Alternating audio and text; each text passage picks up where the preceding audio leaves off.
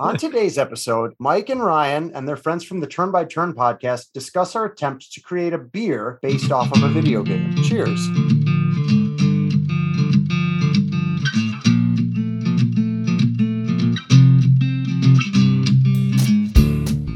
Hi, and welcome to another episode of the Brothers-in-Law podcast, where beer is thicker than water.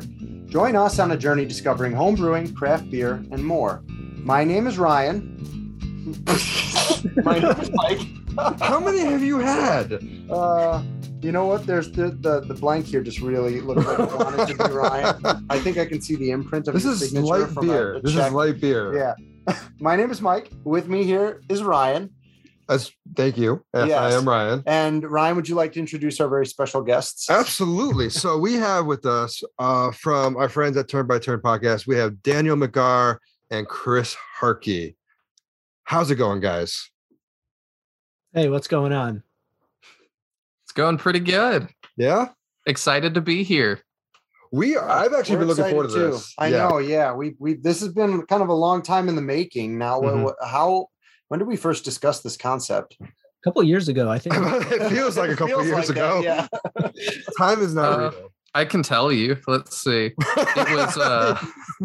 It was August 26th. That was our first meeting. Oh, wow. Yeah. Really? So this has been almost a full year. Almost a full year. Wow. That's insane. That is. Yeah. That's complete insanity. Well, so guys, but before we dive into the first sip, why don't you just real quickly, why don't you just sort of explain what Turn by Turn podcast is to anybody who's not familiar? As you should be, because it's awesome. You want me to take that one, or you want to do it? It's up to you. It seemed like you had something ready, so go for it. He has no notes. He told us they never notes. You guys never do notes. I do notes. That's how he keeps you on track. I do pages and pages of notes.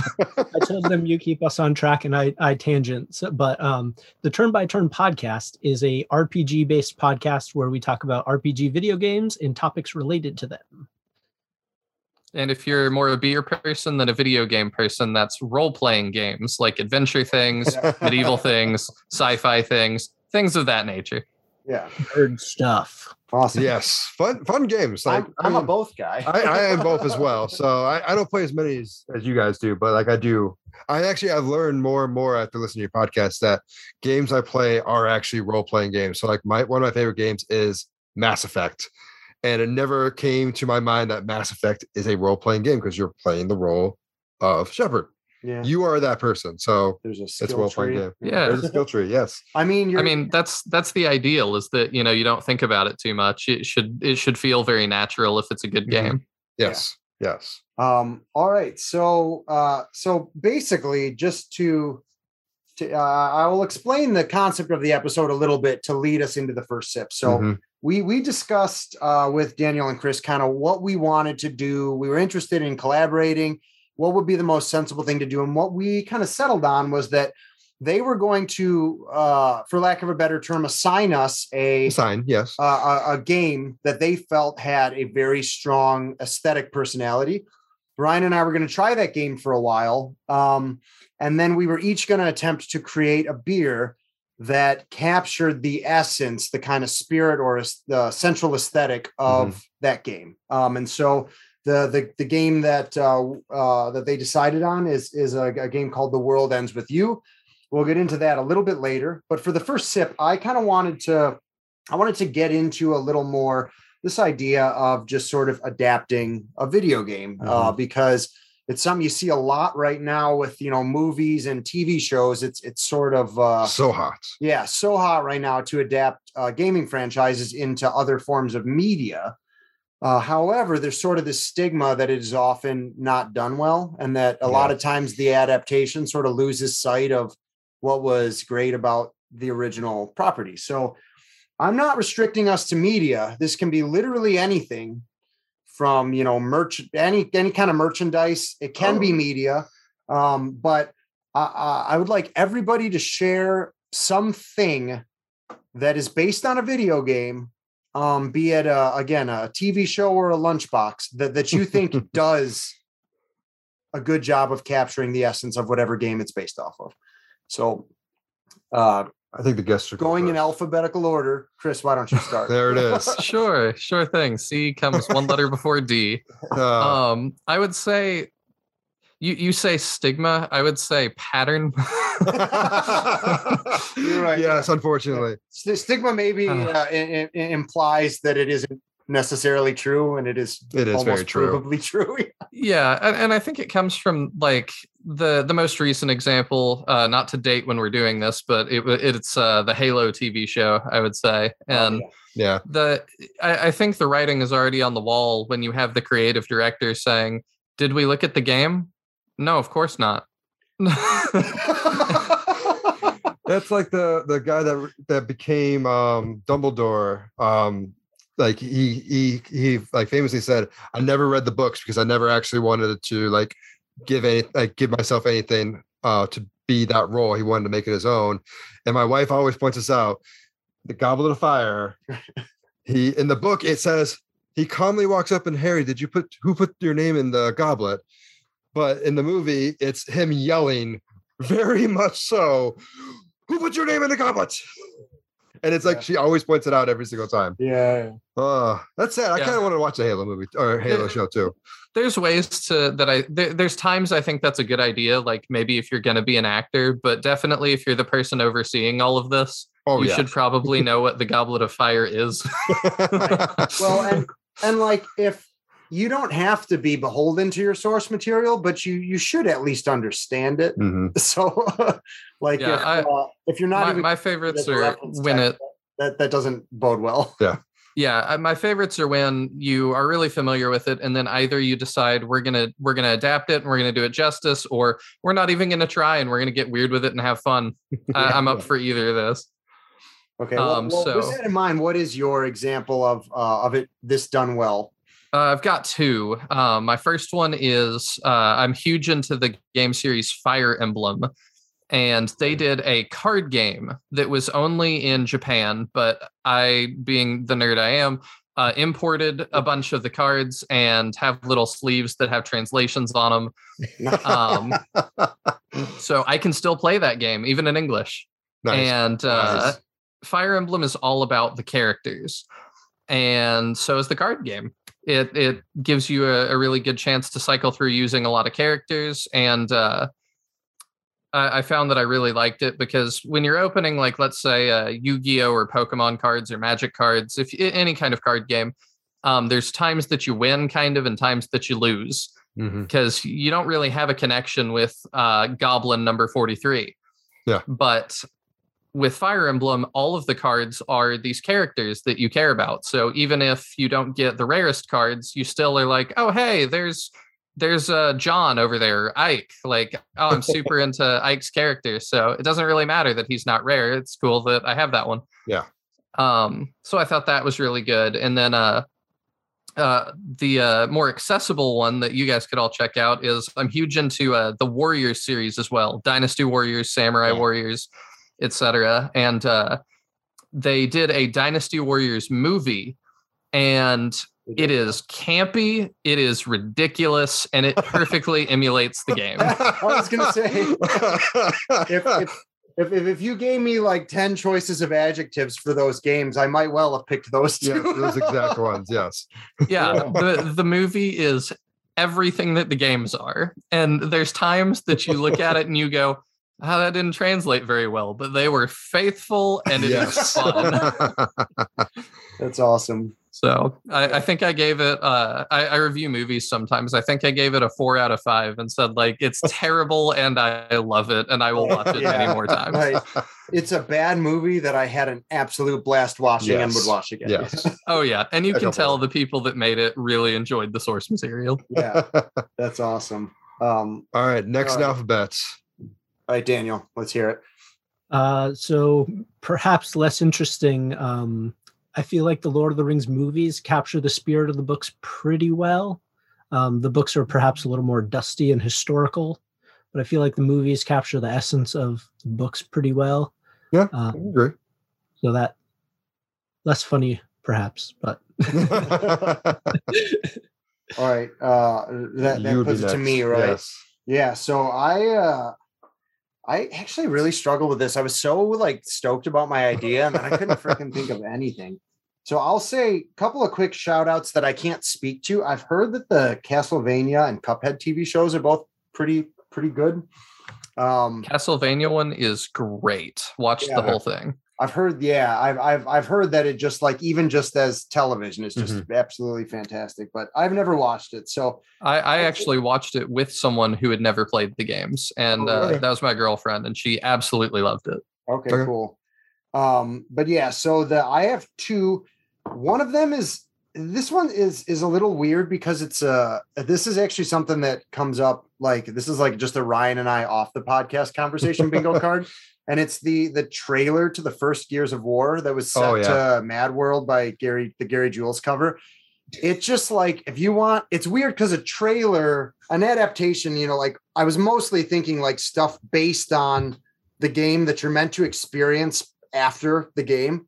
But a trailer, obviously you're meant to experience before, but nonetheless, if you needed an encapsulation, like of what to expect from Gears of War, like that trailer was perfect. It was, yeah. I need to buy that game. And then I did. And then it was exactly what I hoped it would be. And then my other, so I suppose this is my canon answer.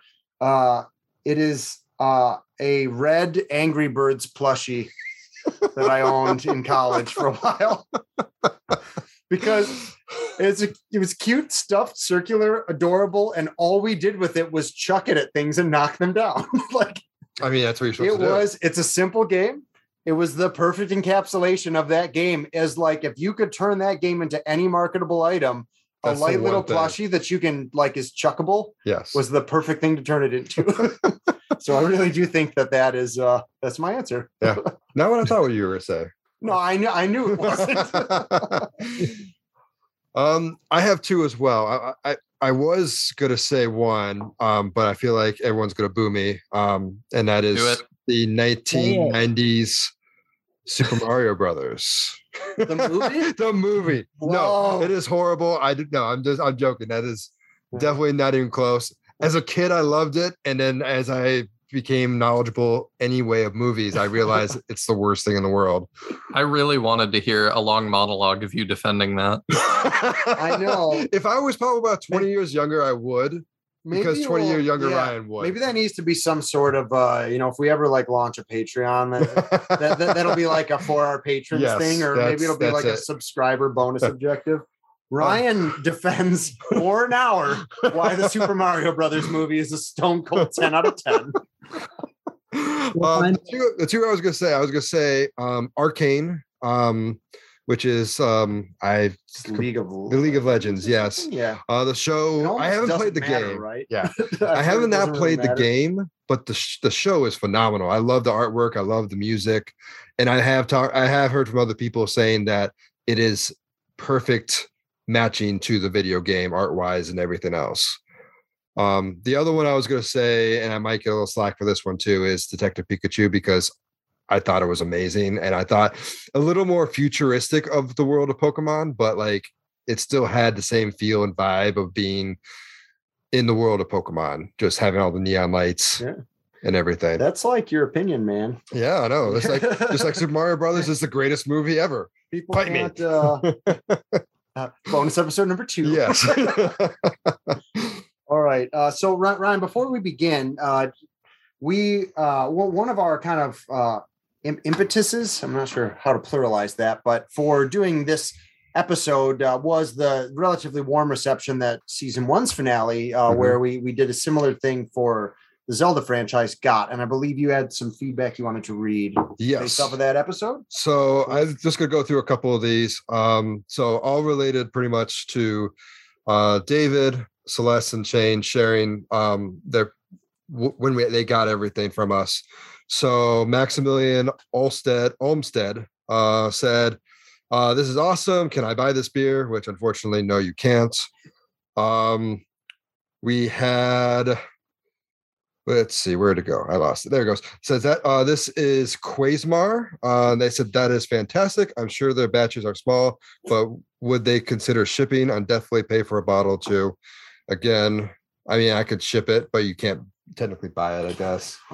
We'd have to do some sort of bartering. And then there's this guy named Daniel McGar mentions, and he said, Link is normally getting drunk on Lone Lone Milk, so this should be great. Yeah, what didn't we actually, I know we had at least talked about it, but didn't we actually make it a plot point within the like later in the episode whether Lone Lone Milk canonically like has alcohol content?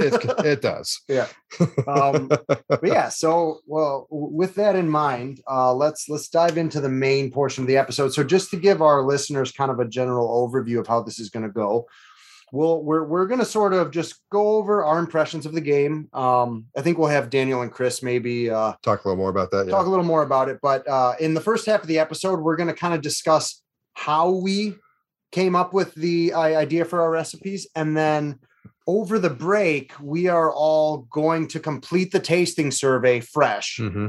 So that after the break, we can all talk about the results. So it's not like we did last time where we recorded everybody like sent in their survey responses ahead of time. Here, we're going to do it so it's nice and fresh. Mm-hmm. And then the second half of the episode will be us sort of discussing the responses to those surveys. Yep.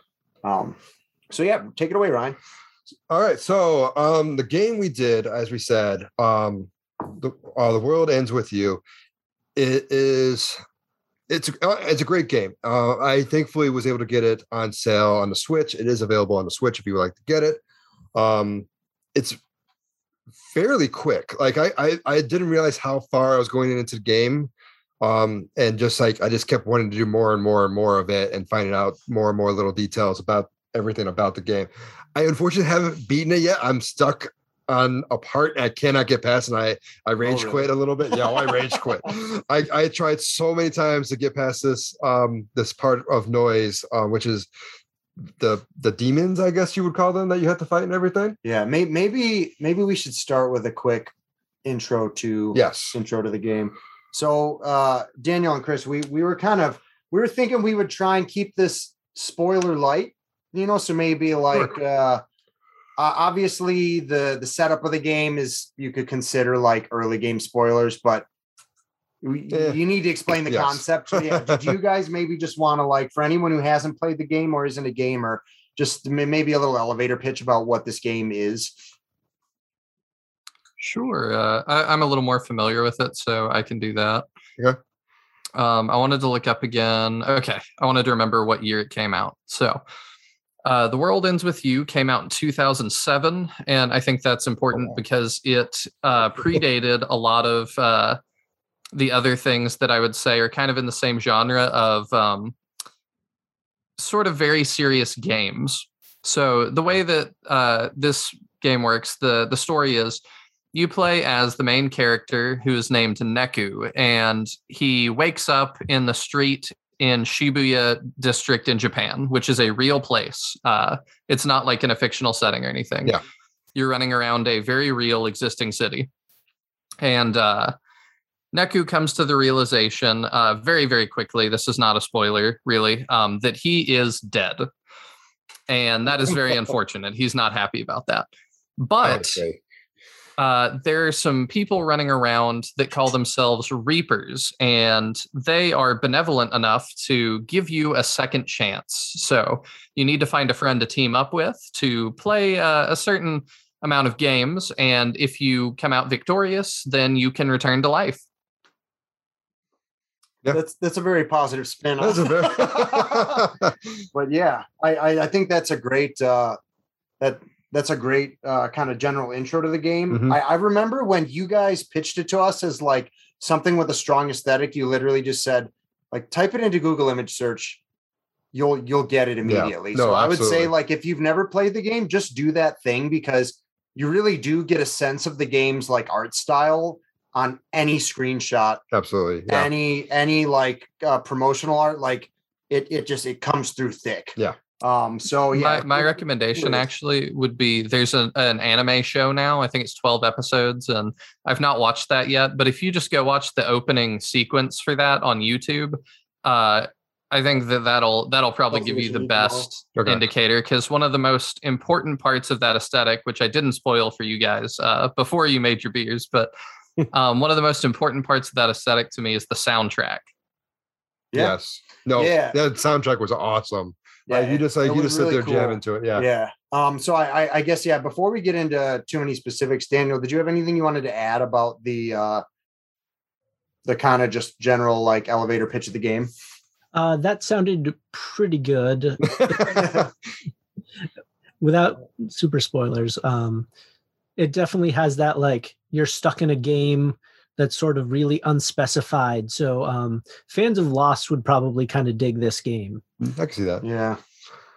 Yeah. And I would say too, like for something that's like was sort of big in the cultural zeitgeist, it definitely the use of game here sort of puts off like Hunger Games vibes a little bit. Yeah, a little bit. You know, it's not, or maybe Squid Game would be more of a timely reference to definitely go with that one. This the release of this podcast. But like there's definitely a sense of menace to the word game there. Yeah. And it was a fun I treated it as one, even though I probably shouldn't have, but it was a great button masher type game where like you could if you needed to. Yeah. So like it was just fun to try and do everything as fast as you can, make sure you're not overdoing it, waiting for the recharge and then going back at it. It was a fun game. Yeah, and I guess that bears mentioning, like for anybody who is interested in actually checking the game out, or just from a gameplay perspective, it originally came out for the Nintendo DS, which had the little stylus touchpad.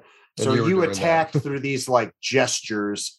You know, like you could click on a certain thing, or you could swipe your finger, like whatever, and then like based on the situation, you could sort of execute different commands that way. You had to do that, and then your partner that you fought with was on the top screen, and you had to control both of them at the same time. And that's interesting because the Switch version doesn't exactly work that way, which is the version that we played. Yeah. I played the DS, so that's what I'm more familiar with. And I wanted to say too, depending on what kind of weapon you're using, the input you have to do does change. So there's a lot of tapping, but Daniel liked a lot in the episode we did on it over at Turn by Turn. My best layout or loadout had one that incorporated the DS's microphone. Oh, okay. So the most effective way to do that is just to blow into it over and over. Yeah, but Daniel, of course, was like, were you just sitting there going, do it faster. Yeah. Do it again. Just like, imagine if you like you're living in an apartment building or something, and you're just like at 2 a.m. playing the game going, and your neighbors like, what the hell? I was thinking about, since it's on a portable system, the DS, you know, you're sitting on the bus, just on the subway. Yeah. Of course, when you sit on the subway going like just blowing into it as well, it looks just a little bit weird. That might make people really uncomfortable. Actually, you might be better yelling. That's probably true. All right. So Ryan, you'd already gotten a little bit into your impression of the game. Yeah. So I guess do you want to keep rolling with that? I sort of cut you off so we could do the elevator pitch, but I know you were talking about your experience playing the game, and I mean the fact that I just rage quit. I mean, yes. but no, like it was a great button mashing type game for me. I'm trying to get my wife to play because she likes playing button mashing games, but she is so far into Stardew Valley right now. Thanks, Mike, for that. You're welcome. By the way, speaking of great adaptations, the occupation of farming, a great real life adaptation of Stardew Valley. Oh, stop it. Yes. Okay. But yeah, no, the one thing I definitely got from this game, like as we kind of already talked about, is the vibe in general. Like the artwork itself is amazing. The feel and vibe of being in Japan. Correct me if I'm wrong, where you're playing is like a suburb of Tokyo, correct? I believe so. Okay. Specific district. Yeah. Maybe not a suburb. I think it's like an area of the city proper. Okay. So like it felt very much like the vibe, especially back in 2007, how you would feel Tokyo was. Like I'm picturing like it almost like had slight Dragon Ball Z feel to the animation. It definitely with the hair, it was like it was like a particular flavor of kind of anime that sort of lent that way. So, and then like even the vibes of how the characters dress. Like I actually had a friend, I can't think of your not who you play, but your friend in the game, the way he dressed and acted was like almost on point for how I had a friend at that point in time as well. Was one of Beat and Rhyme. Like not your main partner. No. But yeah, the other two. Yeah, the best friend, at the beginning. Yeah. So having the hat off on the side of the pants, have like that whole outfit. Yeah. Having that whole outfit was just him. I looked at it, I'm like, you are now Jeff. You are my friend Jeff. I only know you as Jeff now. Your name is you or Jeff. Yeah. But no, it was a great game. Like I said, the soundtrack was just like I could put that on and listen to that soundtrack and work all day and not get sick of it at all. So how would you, if you were to describe the soundtrack in a sentence? Lo-fi almost, like kind of lo-fi meet EDM, like kind of like the slow and the fast kind of like mixed in the middle. Interesting. Yeah. But like lo-fi before lo-fi, because in 2007, like lo-fi hip hop did not exist. Yeah. That I would have never thought of it that way, but you're right. It is like, it's kind of like what you expect to see in like a final battle in a movie or TV show, in an animated show, actually. So like not quite Dragon Ball Z, but something along that line where you're facing the final boss and you're about to go all out. Yeah. What about you? How'd you feel about the whole game itself? Well, so maybe we'll just stick on the soundtrack for a second. One of the things I thought was interesting was that it was like sort of at the core, it was this sort of beats driven kind of deal, but it had these weird forays into other genres. Like they just pop in some like new metal guitar all of a sudden, or like or there'd be like like kind of different versions of like pop like singing, either like high register female pop singer or that's like the one that I'm remembering, but like there's like a big range of different like spins they would put on it that all kind of felt scattershot, but also somehow like really like all still tied together and very of like the aughts. Yeah. I definitely got like tons of 2000s vibes from this. Did you guys have anything to add about the soundtrack? Yeah, it feels very like dissonant, which matches the game really well. Yeah. Where it's like you get those kind of like odd placed instruments, but like the whole tone of it like feeds back to that. So like, whereas in like a normal game, it'd probably be like, what the heck is happening?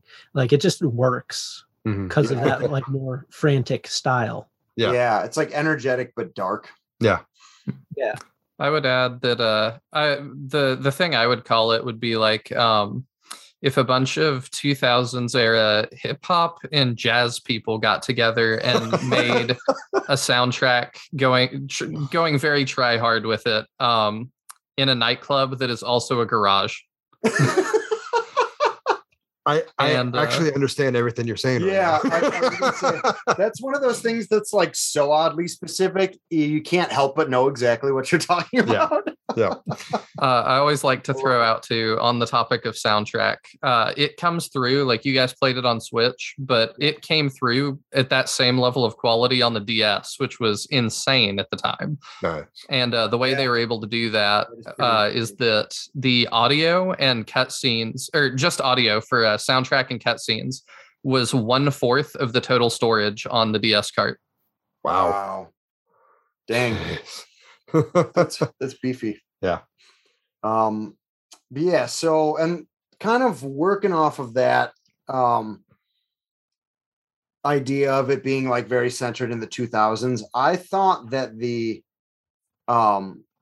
sense of fashion was very centered in that as well, and particularly like the kind of Japanese video gamey sense of fashion is sort of like how I thought about it, just because that would be sort of like the other influences I would match it up to that I was exposed to in 2000. Like, I don't know if you guys ever, there's this PlayStation 2 game called The Bouncer. Did any of y'all ever play that? But if you like ever look up screenshots of that game, it was like basically not this art style, but like the exact same like fashion trends, but like just adults and a little edgier and try hardier and like body piercingier. But yeah, like that was like the first thing that popped into my head. And then also just Jean Co jeans. Yeah. You know, that was Yep. the other like very Yep. Jinko jeans, like those sorts of like it was almost just like an exaggerated version of like I was in middle school not in 2007, but in like the early 2000s. Mhm. And I just feel like so much of like the sense of fashion in my middle school, particularly, and then like early high school matched up really well with what this game kind of offered, like exaggerated or like slightly different, you know, seen through the lens of another country, like versions of that. Yeah. And also like sort of going along with that, the 2000s were a time when like, if I'm remembering right, that was like Tony Hawk's Pro Skater era. And Yeah. Skating was like pretty huge too. And you definitely Snowboarding, see that influence in there too. And like the like graffiti and like all of those sorts of Need things. for Speed as well. Need for Speed. Yes. Yeah. So all of that sort of stuff, I feel like I'm not saying that like those were their influences per se, but like those would be like my 2000s influences that I saw kind of represented to some extent in the sense of fashion in this game. Mm-hmm. What do you guys think about that? No, I agree 100%. Like the only other thing I'd probably add to that is maybe less extreme, but like Tokyo Drift, Fast and Furious, like that same vibe as well. It's not like over the top with like girls in like these tiny outfits and everything else. So it's just like kind of exaggeration of the outfits, like all the furs and the weird like graffiti on the shirts and everything, the crazy jeans and everything else like that. That's the vibe I saw in that movie, and it still falls in suit with this game. How about you guys? Something I think that doesn't come across as well, that doesn't completely survive the cultural jump, is how rebellious all these people kind of are. Because we, you know, in America, we're much more tolerant of everything in the business world.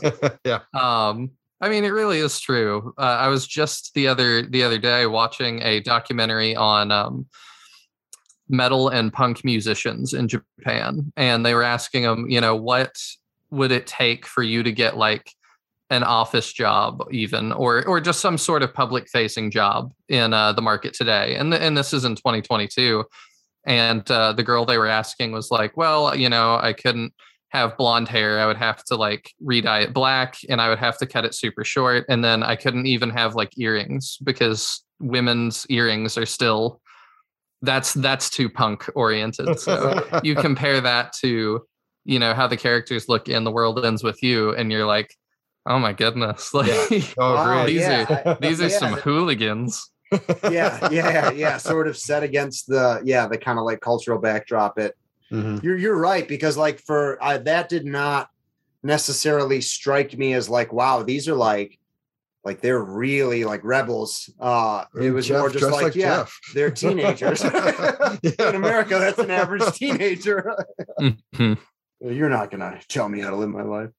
But yeah, that's really interesting. I wonder, I never really paid attention to it, but like, do all of the like random like faceless other people in the world, are they all like pretty standardly attired? I think so, for the most part. Yeah, business suits and whatnot. Business suits.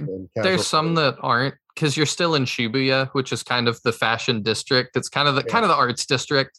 So you're gonna find some people that are a little more artsy, be a little more out there. Yeah. You Chris, you seem to know like a fair bit about the Shibuya district, and I know like that for me was another thing we haven't gotten to. Maybe it's like the last major item that I had on my list. As like being like a huge part of this game. Do you want to just speak a little bit as to like what that district is like? Sure. I think that one of the biggest things it's defined by is landmarks, and I think that's really cool that comes across in the game.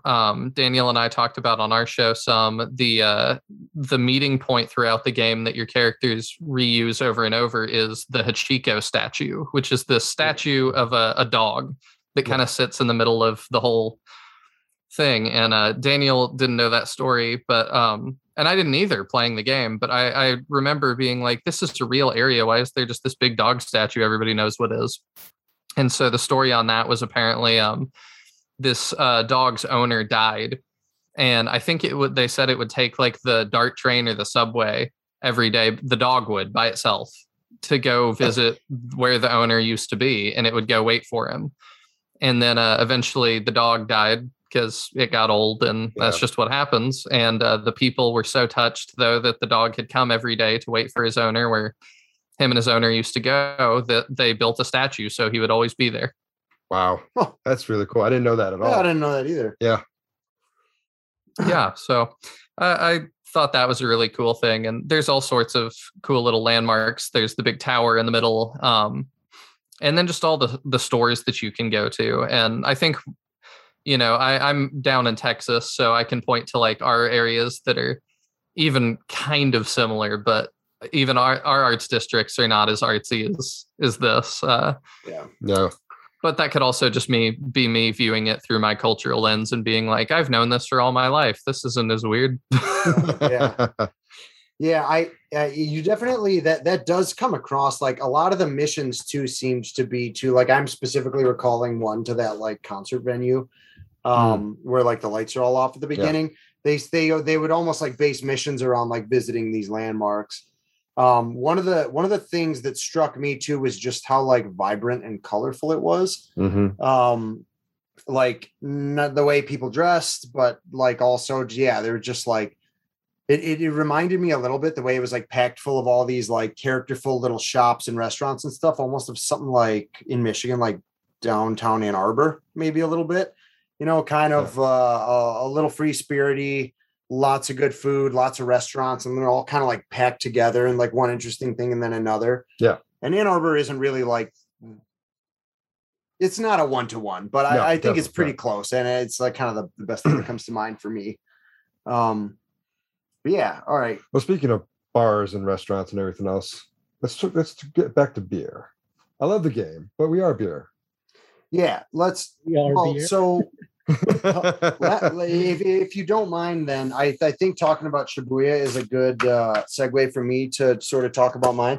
Maybe I think we're running a little long on time here, so maybe we'll each like briefly pitch our you give like, our theme idea, and then we'll go to break. Still pitch it, and maybe give like a quick ingredients and everything else. And you want to do recipes? Yeah, we can do recipes. Well, so all right. So basically, what I wanted to capture with my version of the beer. So I think I got out most of my comments about what I sort of took from the game aesthetically. Mm-hmm. The thing that really struck me that we maybe really didn't talk about was the interesting way that this game, like the Reaper's game, superimposed on top of it was like this dark game for survival. Like they talk about it as like the right to exist, and if you lose, you cease to exist. And it's like all this really it's just really like kind of existential rhetoric, but it's laid over this extremely vibrant, full of life district, super colorful and full of like a lot of zest and personality. So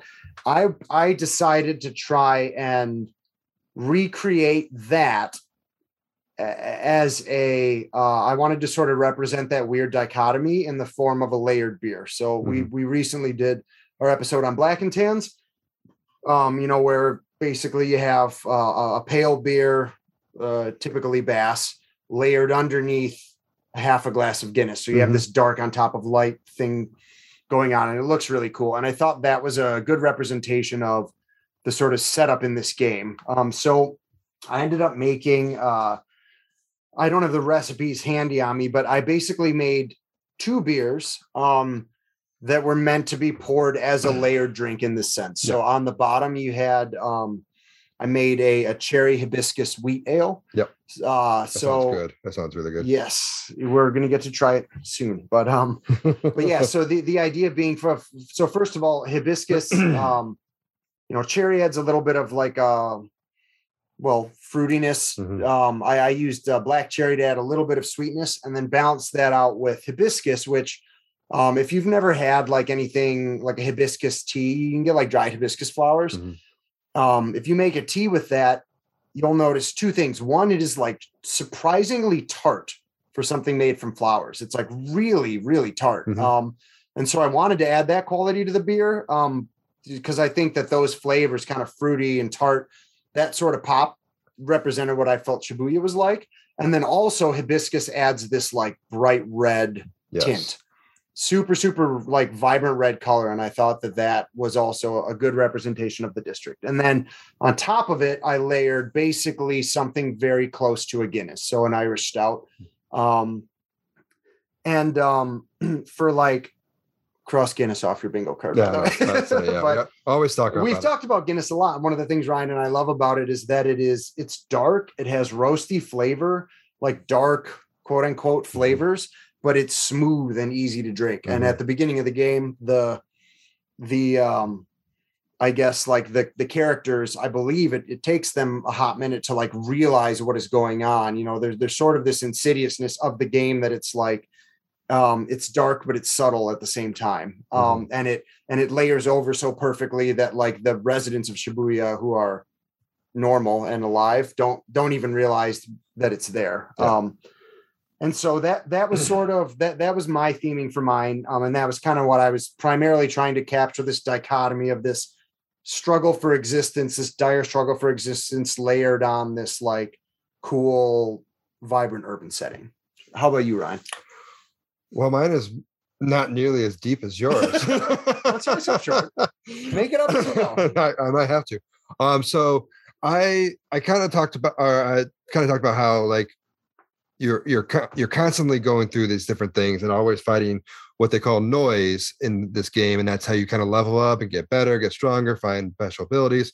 And one of the things that you do have to end up doing is going to restaurants, eating food, having drinks, shakes and stuff to kind of build up that energy so you can continue doing this fighting.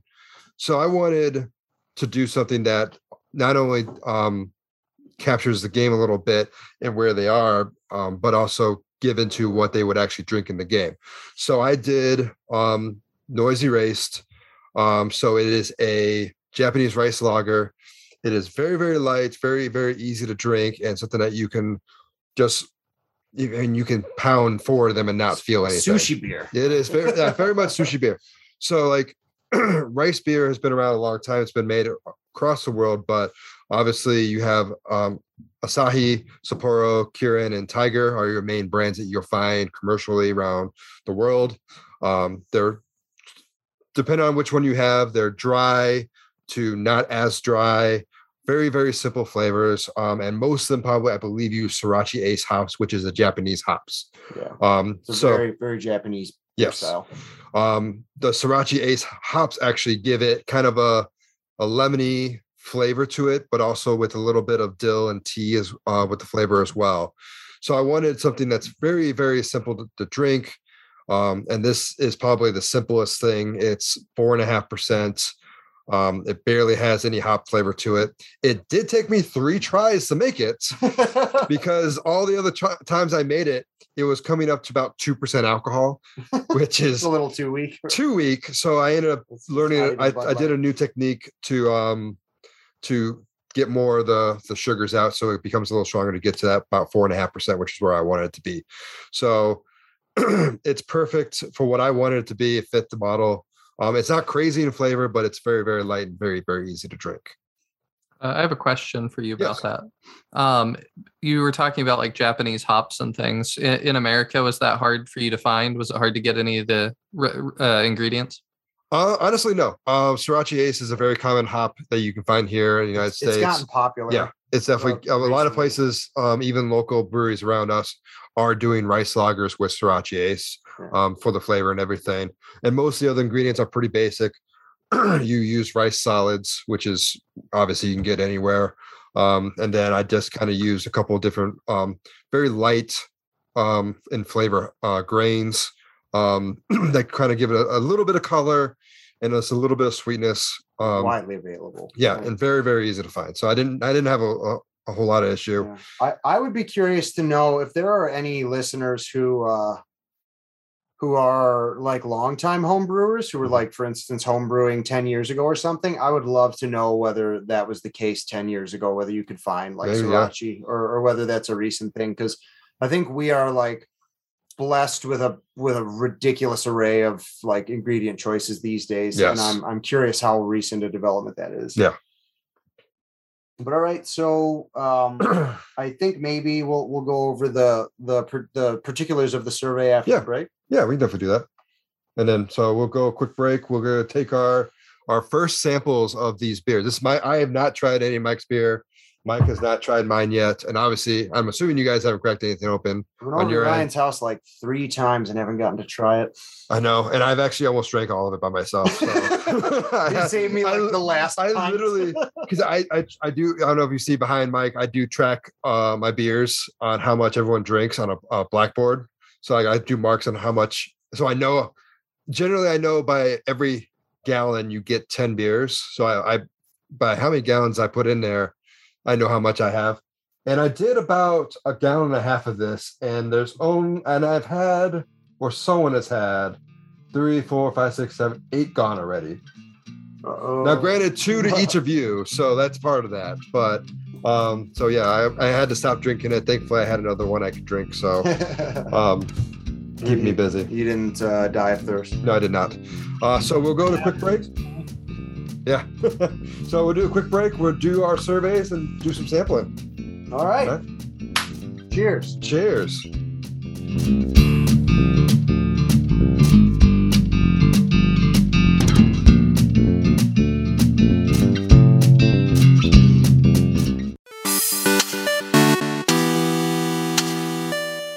Welcome to our new podcast.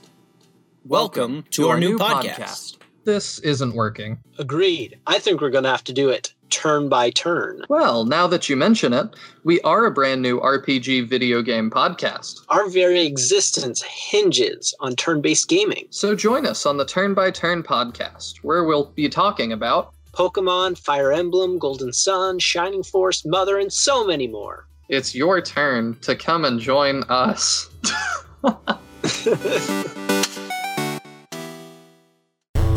Has this ever happened to you? This video game is bullshit! Are you tired of gaping plot holes and boring gameplay mechanics? Look, all I'm saying is that if a full-fledged Krogan is falling off a platform, there's no way Commander Shepard has the upper arm strength to pull him up. Has reading become just too tedious of a chore? Ugh, books. Are you bored of your same 3 murder podcasts? Shocking, it's The Butler. Allow me to introduce you to the brand new fan fiction podcast with an X, hosted by our lovely basement-dwelling and real-life Muppet, Dan McCoy. Well, that's hurtful. And myself, of course, the blonde bombshell with the blood of Odin and the great looks of Jake Busey from Starship Troopers. That's accurate. And with our powers combined. No. Oh, you never let me do what I want to do. I said no, man. We're not doing that. Fine. Anyway, you can find us on Apple Podcasts, wherever you get your fix from. Remember, fan fiction with an X.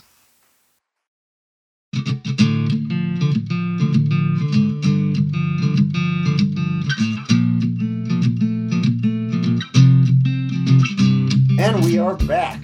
And while on the break, everybody had a chance to pour out mine and Ryan's beer and take some notes. We filled out the same tasting survey that we used last time. So for anybody who watched our Zelda episode, you'll know that we used a tasting survey that is like based off the one that Brulosophy uses in their short and shoddy episodes. So the thing that I really like about this survey is that it, I think, is just way more, the flavor descriptors are like simple. They're simple and they're sensible. You don't need to like have taken a course in like gastronomics or like beer tasting to understand what they're talking about. And so basically there's, you pick sort of in order our survey is what is the most prominent hop characteristic, the most prominent malt characteristic, then rate the overall hoppiness, maltiness, and dryness / crispness of the beer on a 1 to 5 scale. Note any other flavors that aren't covered by the previous questions. And then we had 2 special questions for this episode, which is 1, based on the survey doer's own ideas about The World Ends With You, how well does the beer capture the essence of the game?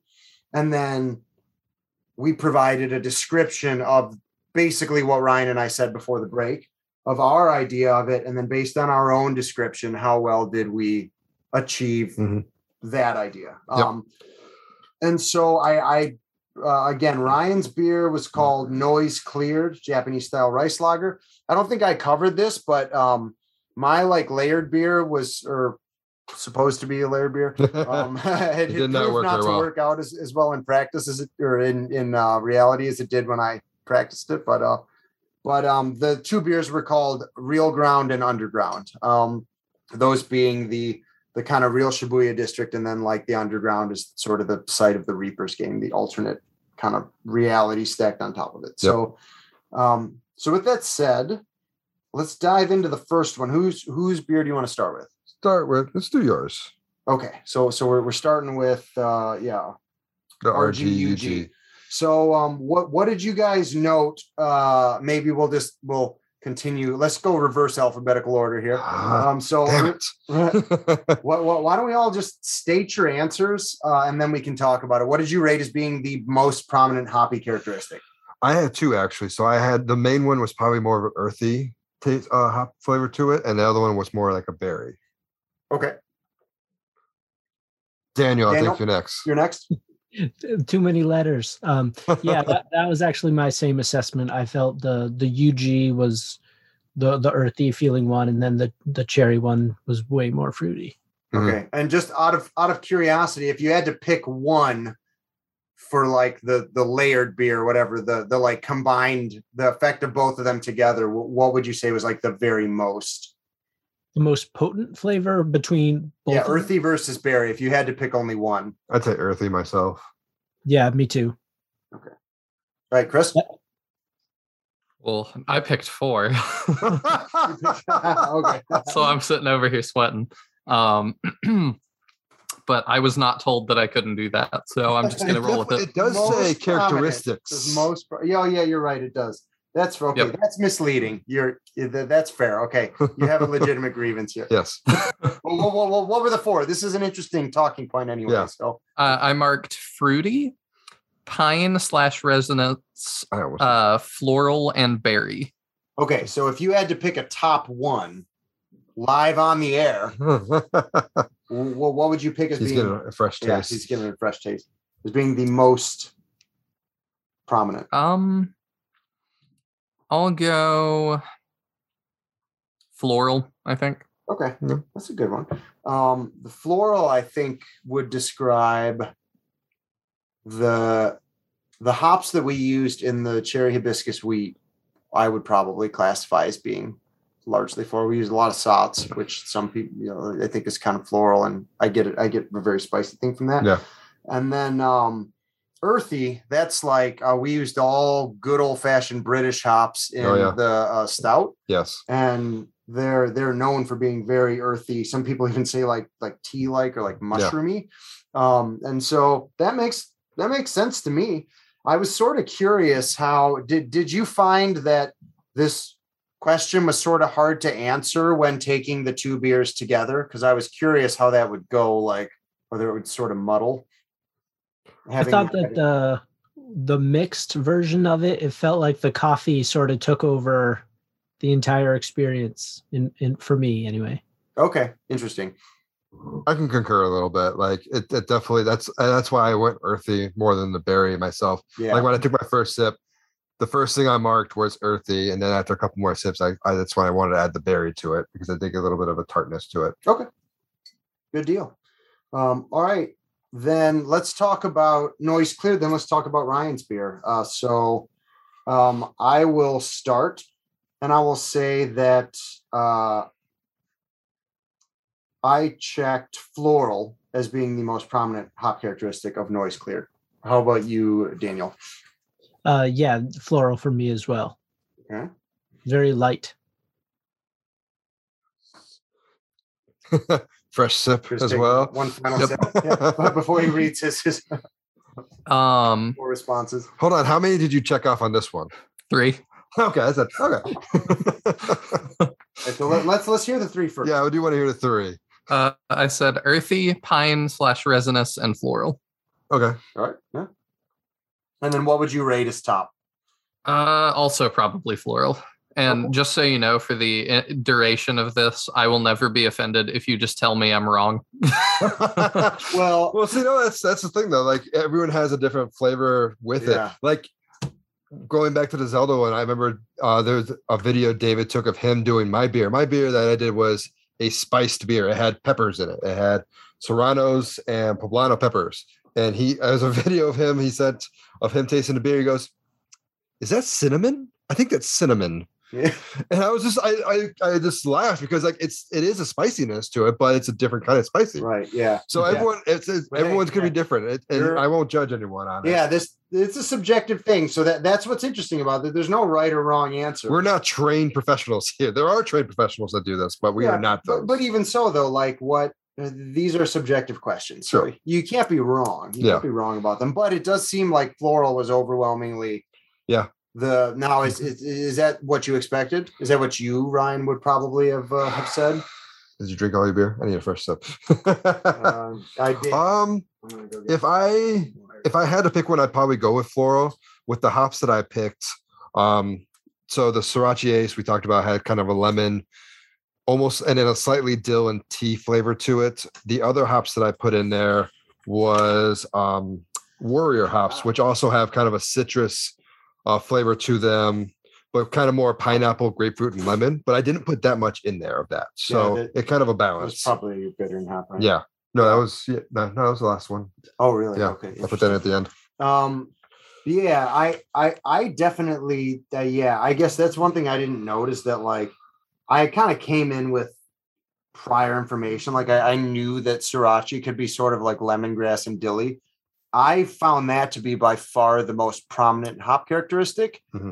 I don't know if I'm just tasting what I expected to taste, but I've never in a Sriracha beer before like had it be so obvious. At least what I think I was tasting. And it was really interesting and very unique. But I kind of picked floral because I thought it was the closest to that sensation. I didn't think any of the others really. No, I agree with those flavors. I think the only thing I don't think anything else would really come close to that with what I was going for. Fruity, maybe, but it's a different type of fruit. It's a citrusy flavor to it.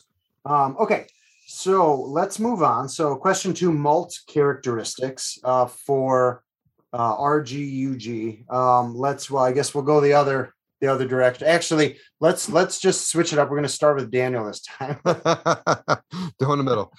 We'll go Daniel, Ryan, Chris. I don't know. I'm really confused. I think for the UG, I got the earthy again. Mm-hmm. Wait. Oh, sorry, wrong one. The coffee one. Yeah. Coffee. The roast coffee. I feel like the coffee just kind of took over that. I saw that you had listed that there's chocolate in there too. Didn't really get a sense of that. It was definitely, but I feel like coffee is just so strong, it takes over whatever it's a part of. So it was coffee for me. I agree, actually, 100%. I think the roast coffee flavor was there. It wasn't like overpowering, but it was definitely the one that came in the most. I mean, for like I feel that like Guinness has an overwhelmingly coffee flavor. It does. Yeah, it does. That's kind of what. Yeah. So that's not terribly surprising. Sorry, I didn't mean to jump ahead, but Chris, what was your response? Well, I picked 3 of. No, I'm just kidding. I picked 6. No, this one said choose the one characteristic, so I did that. I went with caramel/sweet. Okay. Oh, there we go. All right. And if you guys are wondering too why my answers, like you're like, man, this guy must have a weird palate. I told these guys beforehand I don't drink much beer, and my favorite is Dos Equis. And that's the main thing I have. So that's my like one pillar of comparison where it's like, oh, this is sweeter than that, therefore it is sweet. Yeah. You know what though? It's funny. Like we have this beer on tap at home. And I personally, I definitely get the coffee, but now I personally perceive chocolate as being the dominant flavor, but I definitely get some level of a sweetness because of that chocolate. You know, it's like kind of creates a sensation of sweetness. And like we didn't bitter it very highly. At least I don't think we can remember. But yeah, so I definitely I can see that, you know, like these responses, there's like cracker bread crust, toasty, nutty, caramel sweet, chocolate, and roast / coffee for a peek behind the curtain for the listeners. Like they sort of go in order from light, quote unquote, to dark quote unquote flavors. And I think it's fair to say that like all three of the bottom row are kind of present to some extent in this beer. No, I can agree. Yeah, it is just interesting to see, like, Chris, don't sell yourself short. Sometimes not being, we've done like episodes where we do these like pseudoscientific tests, and often like my wife does not like hoppy beers, and she consistently is the most sensitive taster of hoppy beers. Yes. So there's a weird like being experienced does not necessarily like make you more discerning, I guess. Yeah. I just think of this meme I saw the other day that was like, man who has only watched the movie The Boss Baby thinks The Godfather has a lot in common with Boss Baby. Is he wrong? Is he wrong? Right, yeah. I haven't seen Boss Baby, but I know the premise. He's not really wrong. It's just kind of that, like, when you only have one small base of comparison, everything is kind of similar to that. Right, Yeah. Agreed 100%. Everything is like in reference to that. It's your reference text, Boss Baby. Yes. Love it. Okay, so then how about Ryan's? Noise cleared malt characteristics. Let's start with Chris this time. Yeah.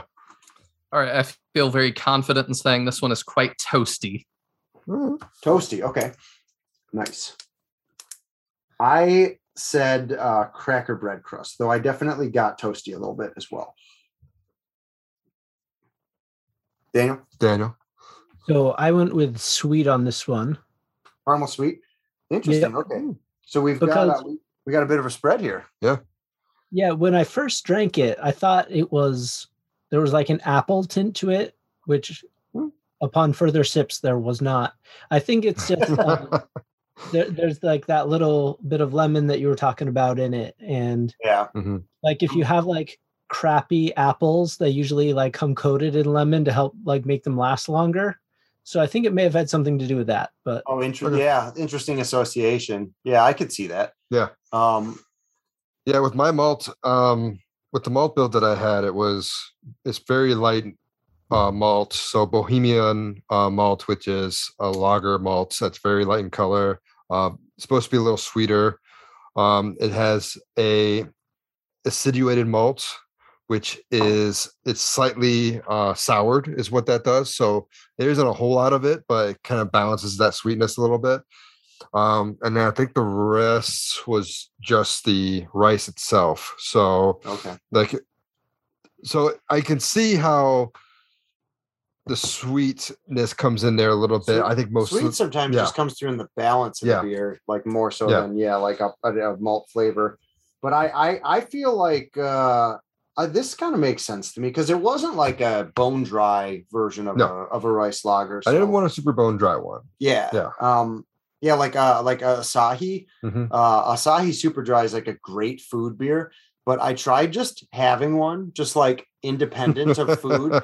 And it kind of like was not a great experience because it's so dry that like it made me thirsty. Like I stopped drinking it halfway through and had a glass of water because I just like, it wasn't quenching my thirst at all.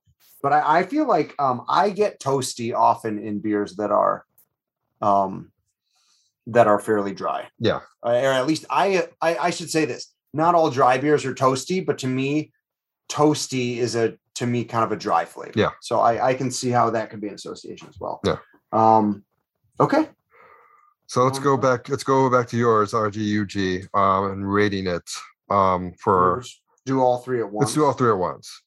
I'll go first because I thought this was pretty interesting. So for hoppy, I actually put a 1. Okay. Like I didn't get a whole lot of hoppiness with it. It's not a bad thing. It's just I think when I think hoppy, you usually think IPA, you think of that bitterness and everything else, and wasn't a lot there. Malty wise, I got a 4. Like that was pretty strong flavor overall. And the dry crisp of it, I actually gave it a 3. It had a decent dryness and wanting to drink more of it. Like mine is gone. It's gone. So Sorry, I didn't bring any more. You can have as much of the stout as you want when you come over on Saturday. Okay. All right. I dig it. Who wants to go next? I'll go next because I felt good that my answers were similar. Ride Ryan's coattails. Yes. Yep. So hoppy, I gave it a 2 out of 5. Mm-hmm. And don't ask me to explain what that means. Malty, I gave it a 3 out of 5. And then dry versus crisp, I gave it a 5 out of 5. I actually thought it was pretty refreshing. Mm-hmm. Pretty good. And my dry versus crisp, I'm a lot more familiar with wines. And that's because I work in healthcare and take care of old people, and old people really like their wines. So I've sampled quite a few of those. And there's one point I was taking care of a lady that her favorite was like the driest of the dry wine.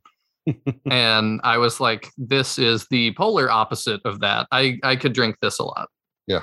I'm not a dry person. Rock on. All right, Daniel, what do you got? So I had hoppy at a 2. Okay. And then malty at a 3. All right. You guys are right on point. Yeah. The dry crisp around a 4. But again, probably not the most intelligent beer drinker you could be. Hey man, you guys don't need to qualify it. It's okay.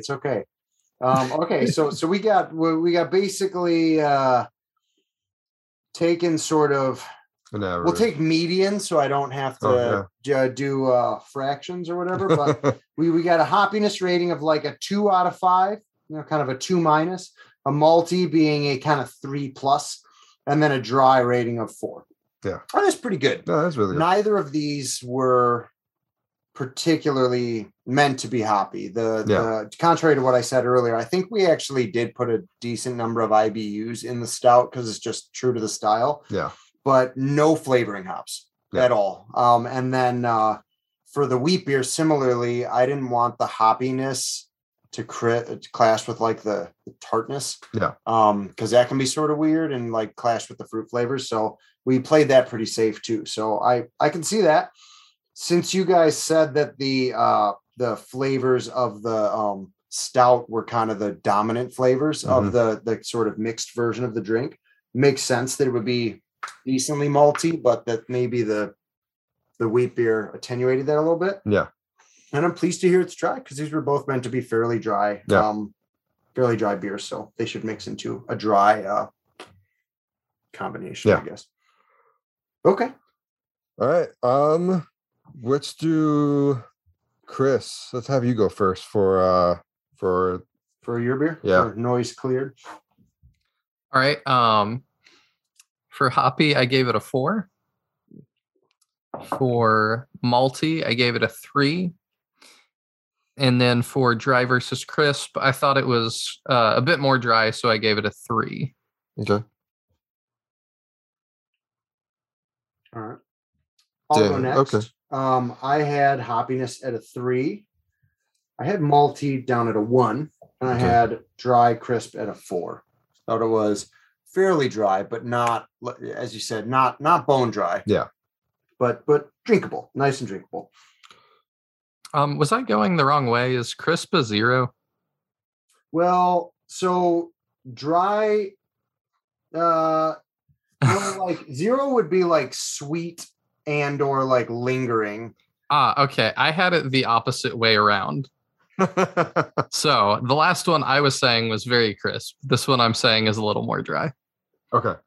So for the future, for the survey, I would flip those where it says crisp / dry. Maybe we'll just pick one. Maybe we'll just stick with crisp only or something. All right, Daniel, what do you got? So for hoppy, I had a 3/4. We'll call it 3 though. Okay. For malty, I also had it around a 3. Okay. And for the dry crisp, I had that at a 4. All right. So not too bad. I'm actually surprised with the hops because I didn't think I put that much of the hops in there. So to be in that middle upper level with 3 and 4s. Yeah, higher than you. Higher than I expected, especially with the IBUs. I would say for me, like, it's not hoppy in the sense that like an IPA is hoppy. But there just were prominent flavors. The most prominent flavors I thought were like hop flavors. Okay. Like I said, to me, it was that kind of like lemongrass and dill sort of thing. So that was my hoppiness rating. Like it wasn't hoppy in the traditional sense. Yeah, gotcha. And of course, I think malty was probably right on point. I didn't have a lot of super strong malts in there. The dry crisp probably about right where I wanted it as well. So I think I think it's right on point for where I was hoping for. So are you flipping my answers on the dry crisp one? Yeah. Okay, good. Okay, so moving on to other flavors. So for RGUG, since I list additives, it's a bit of a loaded question, I guess. But in addition to the what was covered in the first 3 questions, did you guys like sense any other flavors present in the beer? I didn't. Nothing that really stuck out to me. A lot of flavors is what I really felt, having that slight tardiness and with the berry, and then that earthy and that kind of roasty coffee flavor. They all worked very well together. Yeah, and I remember you said on the break, like you got the sense of tartness from the hibiscus, but you didn't get whatever you consider like hibiscus flavor to be. Interesting. How about, so you did, now you talked about like berry hop flavor. Do you think that came from the cherry? I think so, probably. Okay. Yeah, because I'm not sure what hops I used could have like contributed berry flavors. I'm assuming that probably came from the fruit. Yeah.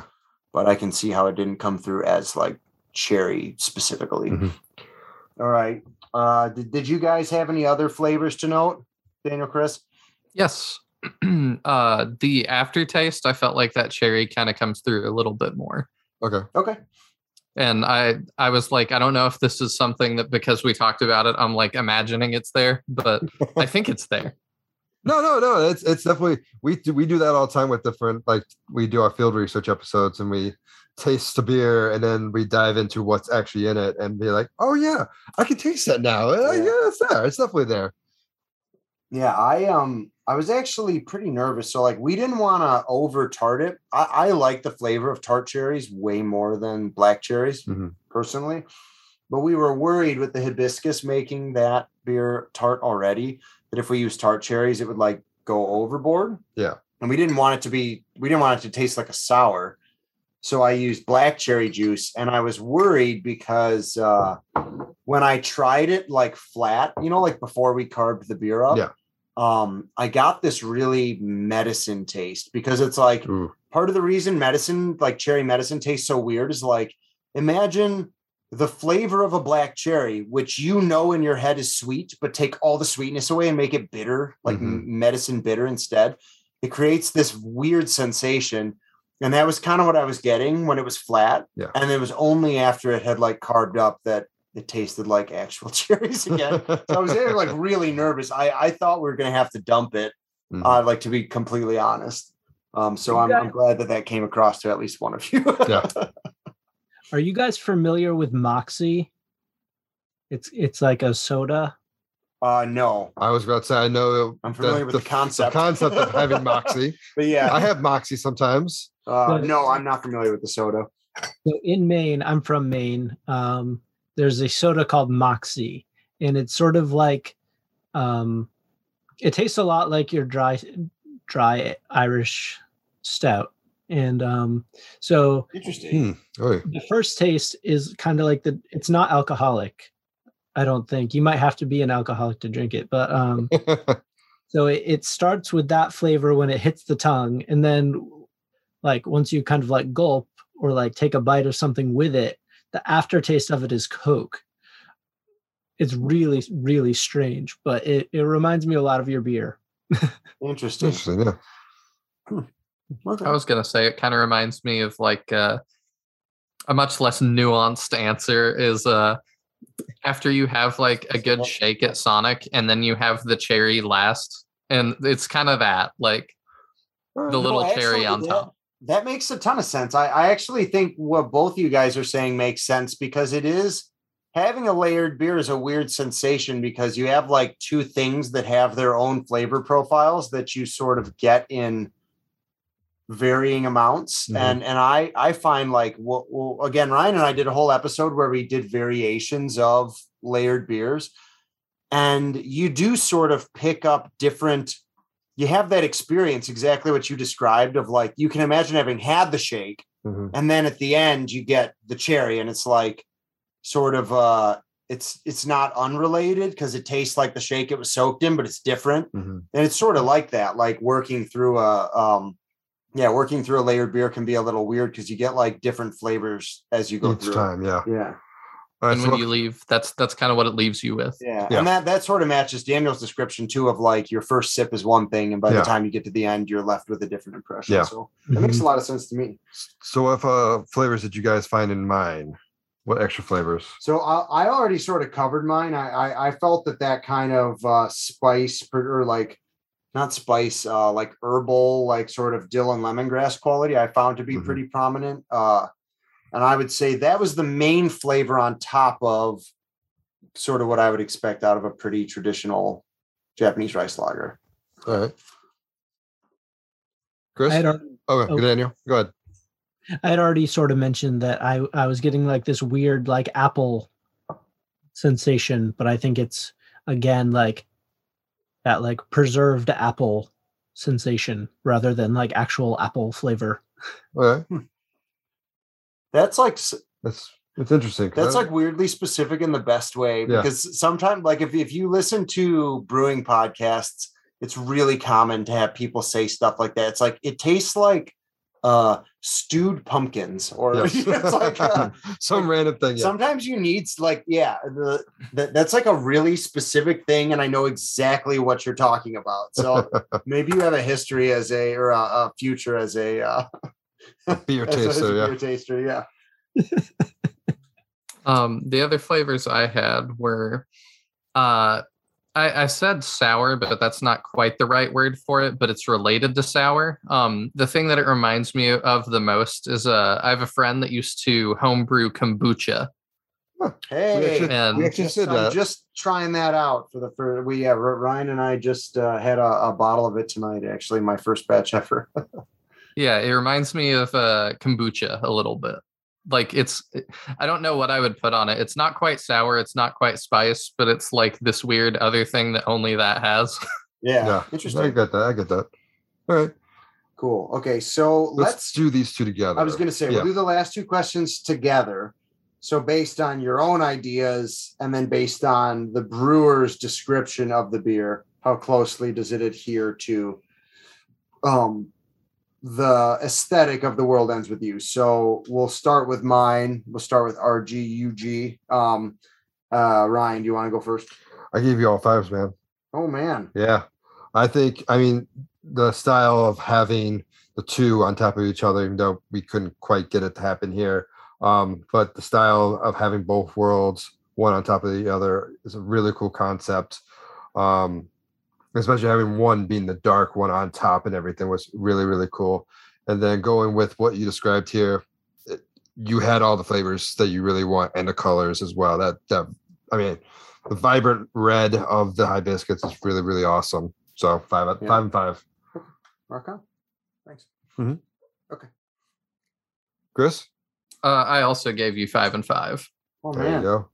I really liked the idea of the layered on top of each other, and it might help with some of the wow factor that I didn't know layered beers were a thing until about an hour ago when we started the show. Awesome. I was laughing when I saw the text come in asking, I had a spoon in my box. Yeah. Is that supposed to be there? Yeah. Yeah, I had the same question. I was like, oh, I guess maybe that fell in. But yeah, so that helped with the wow factor a lot. And I'm like, ooh, that was very clever to do that, I think. Cool. Surprise, I gave it 5 and 5 as well. Okay. Man.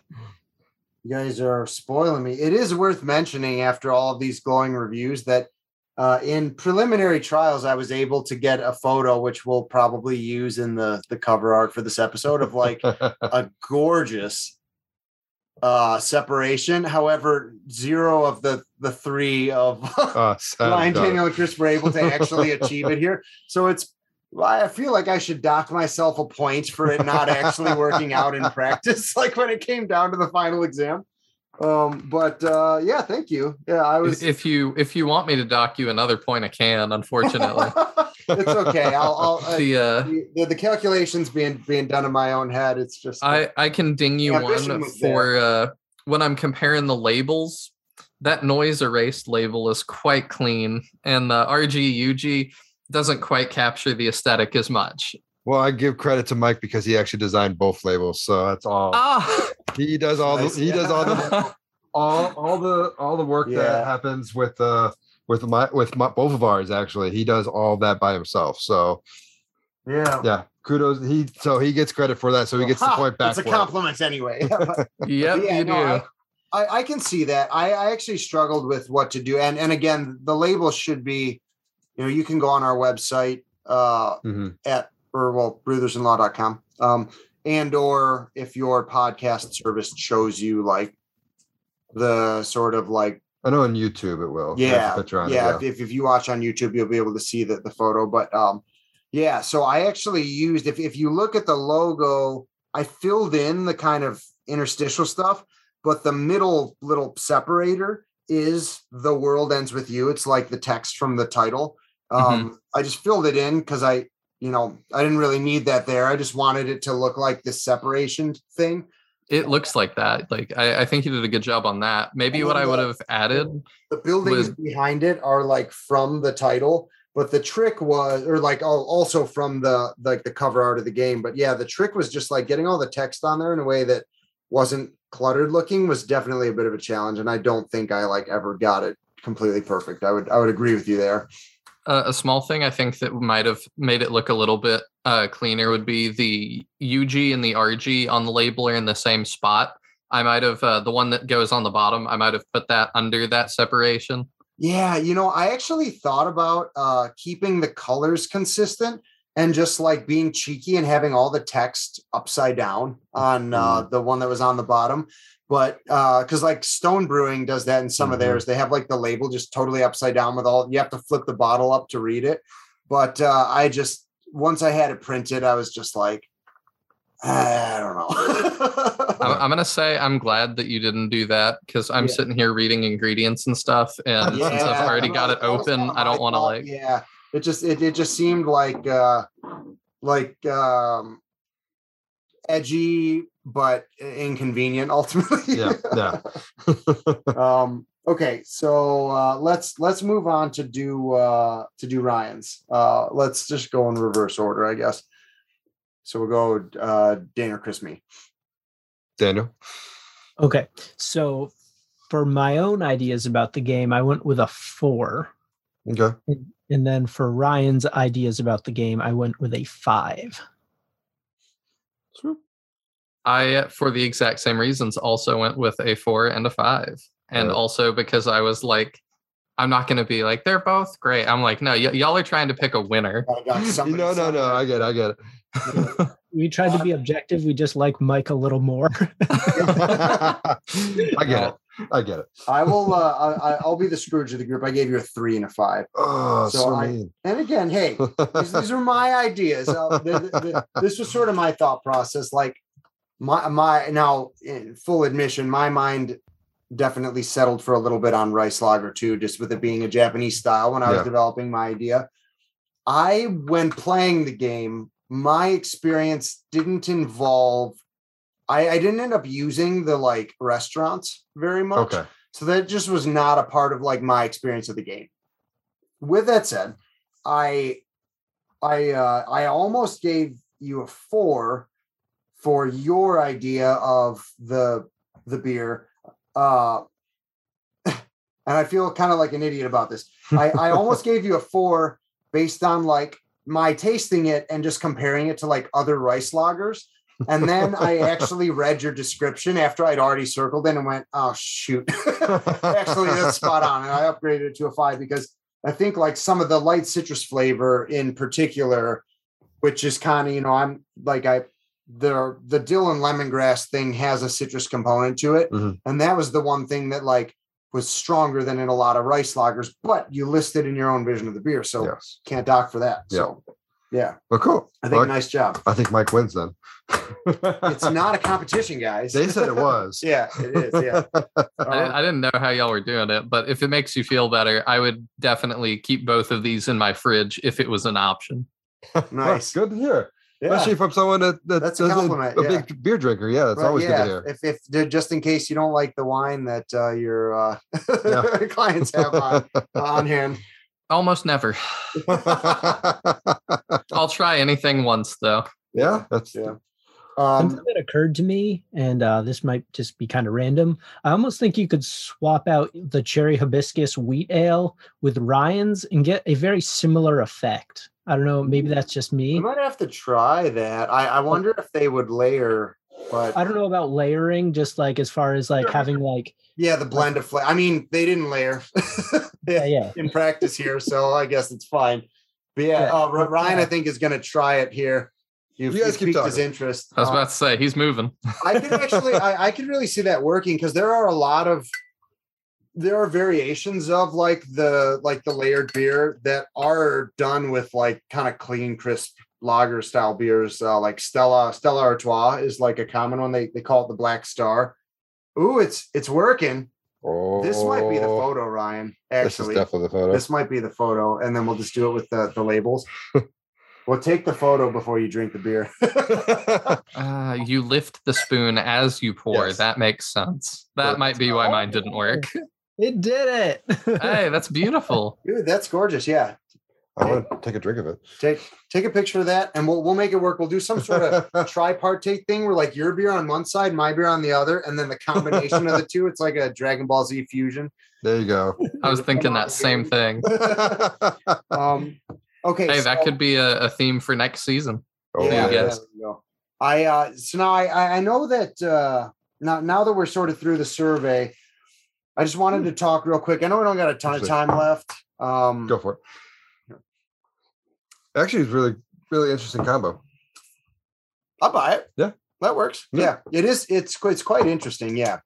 I don't know. The like dilliness actually comes out a lot more. it does, but it clashes a little weirdly with like, I feel like I put a sprig of dill in my coffee and I don't know how in my mocha. I don't know how I feel about that. Yeah. But I just real quickly wanted to cover, I found this like a unique challenge because when we did the Zelda one, both Ryan and I gravitated to the like cooking mechanic in Breath of the Wild and used that. So it was like there were food items in the game that we used as essentially additive ingredients. Mm-hmm. It was kind of a shortcut to make to sort of turn video game into foodstuffs. And I found that way harder to do with this game. Like there were restaurants that sold food, but it was kind of just generically Japanese food like miso and like, or generically American food like cheeseburgers and stuff. They had You curry could as buy well. fries and stuff and curry. Yeah.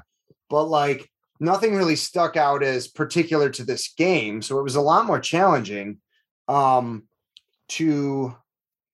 like just sort of come up with ways to translate. So like, have you guys seen anywhere else, whether it's like a Harry Potter cookbook or whatever, have you seen any other really good examples of like media being turned into food in a way that you feel like really captures the spirit of that media? Because like I found this to be a unique challenge. While you guys think, Ryan, did you have a similar problem? I did. It was, I mean, I gravitated directly to a rice lager. I think even in that meeting back in August, I think I was even talking about doing a rice lager for almost from the beginning, from first thought. So like I kind of got set in my ways and I just didn't want to change. And that's why I stuck with it. And I wanted to do other flavors, like maybe a cherry blossom, but I ended up just keeping it simple. I actually looked into that and it seemed very complicated to get cherry blossom because like aside from fresh cherry blossom, it's normally pickled to preserve it. Yep. And that seemed weird. I didn't like that. But to answer your question, actually, one of my favorites is probably Lord of the Rings or The Hobbit, where like I do have a Hobbit cookbook. and like going through the different meals of different things and different cultures of the world of Lord of the Rings. Yeah. It's really cool seeing all those different things and wanting to try it. Yeah, Tolkien must have been a foodie because you definitely do get the sense of like you can easily pick out the sorts of foods that a particular race would eat. Mm-hmm. What about you guys? I know that for me, like thinking about like Chopped, like I've made a lot of like gummy bear crusted chicken breasts lately. So interesting. Chicken breasts. All right. I was totally making that up. I'm sorry. I mean, I've seen I was Chopped. really questioning how I've seen Chopped, and I could see them putting gummy bears and chicken breasts together and them doing something like that. So I've actually made like Flamin' Hot Cheetos crusted chicken breast once, and it was like decent. Not bad. They didn't crisp up quite right, but it's pretty good. No, I'm sorry. Bad joke. The only one, the first one that came to mind to me is I really like the stories of H.P. Lovecraft. I don't know if you guys are familiar. Yep. Yes. Mm-hmm. I've read a lot. And in the bookstore the other day, I saw the Necro Nama Nom Nom. And it looks like, this eldritch book that has all these weird diagrams and stuff, like somebody dealing with an eldritch horror, but it's really like a drink recipe. And it's weird that you said gummy bears, because I pulled up the first recipe that comes up, and it's called At the Fountains of Madness, and it's you I already love put a gummy bear in like gelatin, and then it says at the end, serve and drink down your helpless victims. Oh my goodness. That should be a stupid answer like mine, but it's real. So yeah, it's presented like it should be. It says like freeze the I'll read a couple of the steps real fast. It says freeze the creatures and keep them frozen. The bears cannot be trusted. It's true.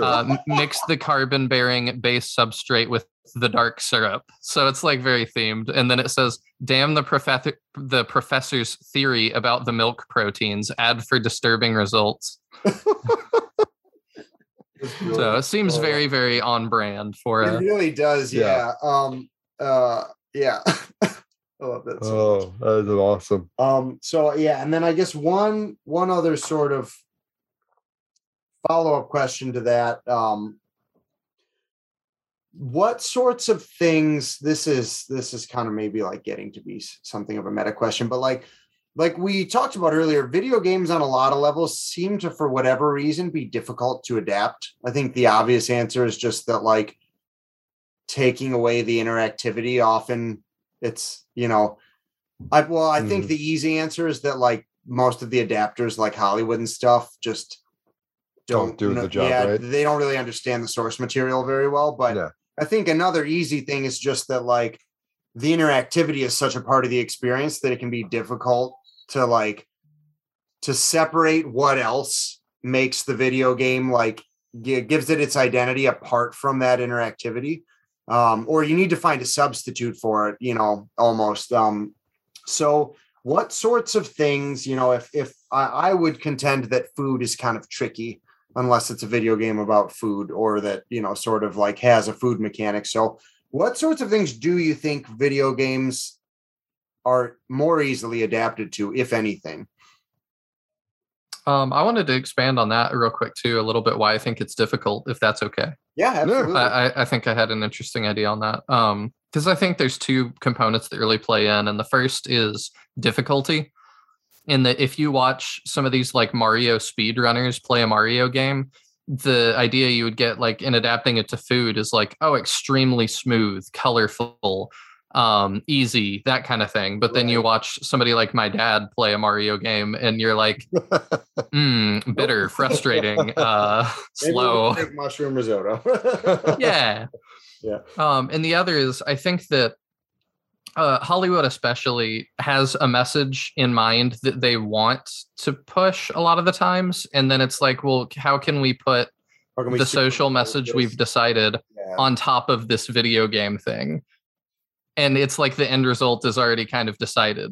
Yeah. But when you're adapting a work that was taken seriously by another author, and that's really what I view video game creators as, like, you're an author telling a story. it doesn't really work to try and put your own message where theirs already is. You know, they've already done that work for you. Yeah, like you might, you know, there are great examples of movie adaptations, something like Blade Runner, where like they are kind of fundamentally altering the message, but not in a way that is contrary to the source material. It's just like a different exploration. And yeah, I think you're right. Like when you start with your idea and then you try and superimpose source material onto it, there's a pretty high chance there's going to be some rub there. Whereas if you start with the source material and go where it takes your brain, then that's a very different thought process. Yeah. And I think Ridley Scott, you're starting to see a little bit of that change too, because like it's a smaller thing, but it was a huge thing when the first Sonic the Hedgehog movie came out and that first trailer came out with those weird little eyes. Like the world rioted, and like, granted for them, it's slightly easier thing because it's CGI, but like to go through and fix that to make sure the fans were happy, you're starting to see a little more. You're starting to see video game movies be better. We went back talking about Mario back in the 90s. Like they took so much out of that and made it into their own of cyberpunk back in the 90s and trying to show the future. But like now you're seeing like movies like Uncharted where like they're trying to stick with a lot of the source material and not do a whole lot of crazy changes to it, but still do a different story. And I think that's the other key thing is doing a different story. If they ever did a Mass Effect movie, I don't know if I would really want to see it, even though it's my favorite game, because I am Shepard. I make Shepard the way I want to be. You do it a different way. My wife does it a different way. I've done Fen Shep. I've done Mel Shep. They're both great. Who you romance with is all great, but everyone has a different way of doing it. Right. And there's no way you could do that movie. It's not necessarily fun to watch someone else's version of it once you get taken out of the equation. Yeah. Now, if you do a separate story within that realm, then that could work. But if you're going to do a carbon copy of what the game was, it generally doesn't work now. No, I was going to say too with Sonic, to me, that design was just a lot of arrogance because Sonic, I think, based on only his design, had just survived 15 plus years of bad games in a row. Like, yes. The only thing that kept Sonic afloat was that his design was fantastic. No. Yeah. But to get back to your root question, what are things that you could kind of translate games into? I think it's, again, you have to, like he was saying about Mass Effect, you have to kind of sidestep the question of adaptation in that if you're trying to just do it again, you're never going to do it better than it was already done in the eyes of the people that already like that thing. Yeah. You know, it's kind of like how even Americans try to adapt different animes and they're like, well, we can just make it like less Japanese. And everybody's like, this is weird. Yeah. Right. Yeah. I know. So I think Bebop had that issue. Yeah. Yes. And that's just the latest in a long line that have that problem. Yeah. But it's sort of like with The World Ends With You. You couldn't set it in New York City and be like, it's the same thing. People would be like, what? So I think you just have to kind of sidestep that question and do different that stories. Very much like a bad sequel. Yeah, not this. like Survivor season 20. It's just like the same thing, but somewhere else. Yes. But yeah, like, so I like novelizations a lot. I like tie-in novels. Things that you can ignore if they're bad elsewhere in the lore. Yeah. Yeah. Just something that fleshes it out. Take the one character that you see in the background that one time. Okay, here's his story. Yeah. I've gotten into reading a lot of different books. So like I've done a couple Gears of War's books. I've done even Mass Effect. I've done a couple books. Same. The big one I've done is actually Star Wars because I want more beefed out stories and everything. Content, baby. More content, yeah. But like I don't really need a movie, but like I did, one of my favorites is Master and Apprentice, and it's Obi-Wan and Qui-Gon like prior to episode 1 and showing that build up of their characters and everything else. It was perfect. It didn't reference really anything else from anything. Like Yoda was never referenced, like nothing. Sidious was never referenced. It was perfect. It was a perfect story within that realm. And that's all I need. I don't need anything too crazy within any world like that. I'm going to go a totally different direction. And also, while doing it, I'm going to re-justify my response of my Angry Birds plushie. I think that it is interesting to me that at least half of our responses, mine and Chris's, using his Fire Emblem card game, were interactive in a different way from being like a video game. Like, I think that is an interesting thing. Like, I think video games set themselves up to be toys or like figures or stuff like that, stuff that you're going to handle, and or a different form of a game like a card game. I think they do that transformation well because the interactivity is preserved. And so you don't have to compensate for that in any way. And there's just there's an inherently limited scope. You know, you're not trying to necessarily, I guess with a card game, depending on the card game, maybe you would try and flesh out some lore or something, but like with a figurine, for instance, you're not trying to expand anything. You're just trying to give someone a different way to interact with a character that they already like interacting with. And so I think that's kind of it's a non-media response, but so is beer. So I think it works. I think what we're hitting at is there's sort of an established pattern, and maybe that's why it hasn't worked for video games, in that you have book can become movie. You have movie can become action figure line. If your movie does bad, it can become jigsaw puzzle line.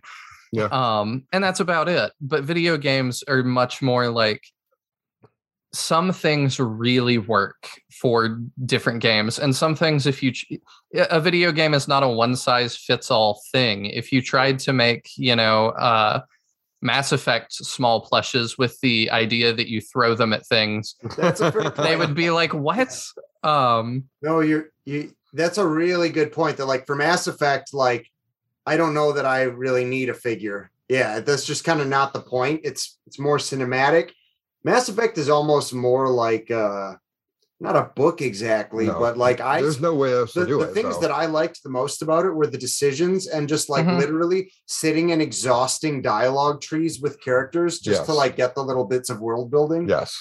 And that's very different from, say, a game like I don't know, Hollow Knight or Super Metroid. Hey, just picking at random, my two favorite games of all time, but like where they're about exploration and it's all like soft world building, but it's also very about performing technical feats and like embodying your character physically in a game that's difficult. And so like Mario, like maybe there's something about games with a sense of physicality. Like I would love a Mario plushie. I don't really need a Shepherd plushie. No, yeah. I would love a Hollow Knight plushie, but yeah, I don't need whatever. Well, I think I'm gonna might cut everybody off because my battery is about to die on my laptop. So let's get to where they can find everybody. Mike, where can they find you? So you can find our podcast and thereby find me on Twitter at Bruthersinlaw. That's all one word. Or on our website, bruthersinlaw.com. Again, all one word. And then in addition to that, Ryan, where can people find you? I am mostly in the Twitterverse at Rambo Coon, RAMBOKUHN. I have made my way into the world of TikTok, and I am at Wise Old Owls Brew there. Just random videos of me brewing and beer related things. Me chucking beers, which is difficult now. It's tough, man. We're getting old. Yeah. Where can we find you guys? Because I know there's probably some people interested in listening more about these games. Chris, do you want to go first? Oh, okay. Sure. You can find me at Chris_Harkey, I think, on Twitter. I should double check that real fast. I feel bad. I don't use it too much. Hey, that's all right. Chris at Chris_Harkey, HARKEY, and you can find me talking about video games, writing, all sorts of things. Sometimes music. Those are sort of my hobbies. All right. And Daniel, where can we find you?